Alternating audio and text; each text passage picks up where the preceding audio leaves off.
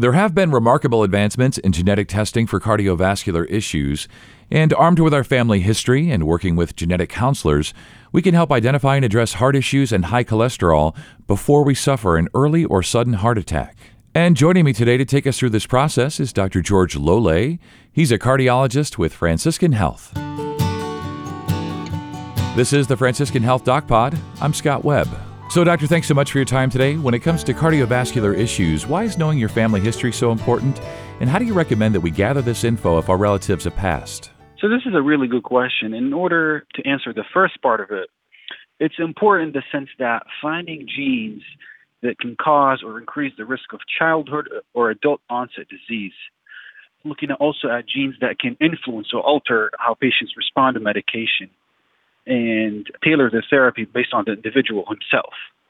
And now, to answer the second part of the question, what we need our patients to do would be, over time, working with their physicians, is to enhance their literacy when it comes to cardiovascular genetics. We can do that by having them ask their siblings, parents, about early onset heart attacks, high cholesterol that runs in the family, the presence of sudden cardiac death in the family itself, or just having unknown cause of death that in otherwise relatively healthy individuals.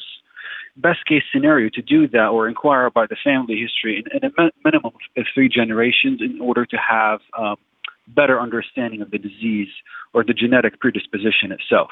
And generally speaking, are some diseases just more hereditary in nature than others? They are. That happens in multiple diseases and multiple organs too. So if we want to talk about the heart, we can put the genetic heart disease under 4 broad categories. Number 1 would include channelopathies, or in simple words, basically having abnormal channels or gatekeepers within the heart cells themselves. And that would lead to what I refer to as malignant or bad rhythms with subsequent sudden cardiac death. So the first one is channelopathies or abnormal heart channels. The other one, a medical term for it would be cardiomyopathies, or in simple terms, heart failure, weak heart.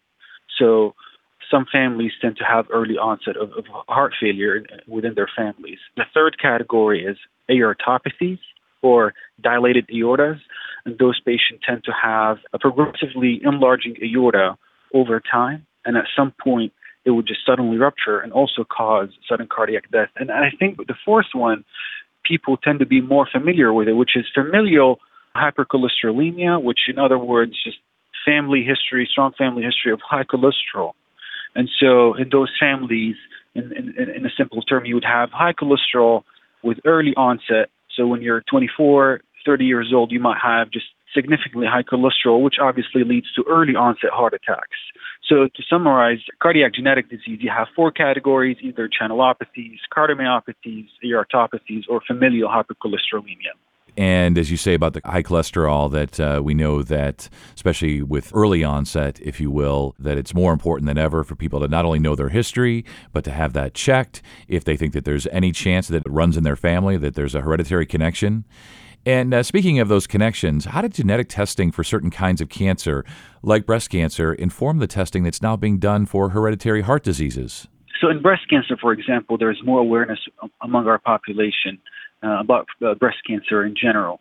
So with breast cancer, there are certain genes that determine and can help tailor and direct the medical therapy or chemotherapy regimen for our patients. So some of them might respond to a certain chemotherapy based on the genetic sequence compared to other patients. So we take that idea where we try to individualize medical therapy and we try to apply it to heart disease. The simple example, again, would be high cholesterol. So say we identify patients who have family history of high cholesterol, of familial hypercholesterolemia. Our goal would be at that point, once we identify those individuals, to treat them aggressively and as soon as possible in order to reduce their future events or risk of major events, including heart attacks, strokes, and heart failure. Another example would be patients who have abnormal channelopathies or sudden cardiac death from heart etiologies other than heart attacks. For example, if you have what we call hypertrophic cardiomyopathies, those patients would benefit from a defibrillator, which is a small device that would go underneath their chest, and in case they develop an abnormal rhythm, it would shock them out of that abnormal rhythm. So in summary, the genetic component of heart disease in general helps us tailor the intervention or the medical therapy to the individual himself. Yeah, and it sounds like there are some genes that can help predict who's at higher risk for heart disease and sudden heart attacks, right? Correct. And so there are multiple genes that we have identified so far that basically can cause either early onset heart failure, dilated aortas, or high cholesterol. But for the individuals who are listening to this podcast as we're speaking, it's not really important for them to know the actual gene name. But what you need to know is that once we identify a family problem, a cardiac problem that has a family component into it, we can really tailor the medical therapy or the intervention towards that problem and towards their genetic code specifically. We'll leave the specific names of the genes to the experts like yourself. As you say, the important thing is to just know, to recognize, to diagnose that there is a familial connection, and then, to do something about it. And when we talk about doing something about it and then the cardiac genetic counseling, what's involved with that? It's really more than just evaluating gene sequences, right? It really is. And I'm glad you asked that question because there isn't a lot of clarity when it comes to understanding what genetic counseling involves. So first and foremost, physicians are only part of that equation. And we have well-trained genetic professionals that are board-certified genetic counselors. And they have a huge part in genetic counseling in general. So when it comes to an individual or a patient himself, once I establish that there might be a strong family component or a genetic component, I would schedule those patients to meet one of our genetic counselors. And then they would sit down, educate the patient about the strengths and limitations of a particular genetic test. And once we obtain their consent, we would get a blood sample. And we would run that blood sample and test it for certain genes, depending on what we're looking for. And once that test result returns to the ordering practitioner, multiple things happen at the same time. So the counselor himself will indicate whether a genetic variant has been identified or not. And if so, we would send a letter to the patient, and then we would call the patient and try to educate him about what we find. And then the genetic counselor himself would refer the patient back to, in our case, a cardiologist. At that point, we would sit down with the patient and try to identify what we need to do next, whether it's medical therapy or intervention or further testing.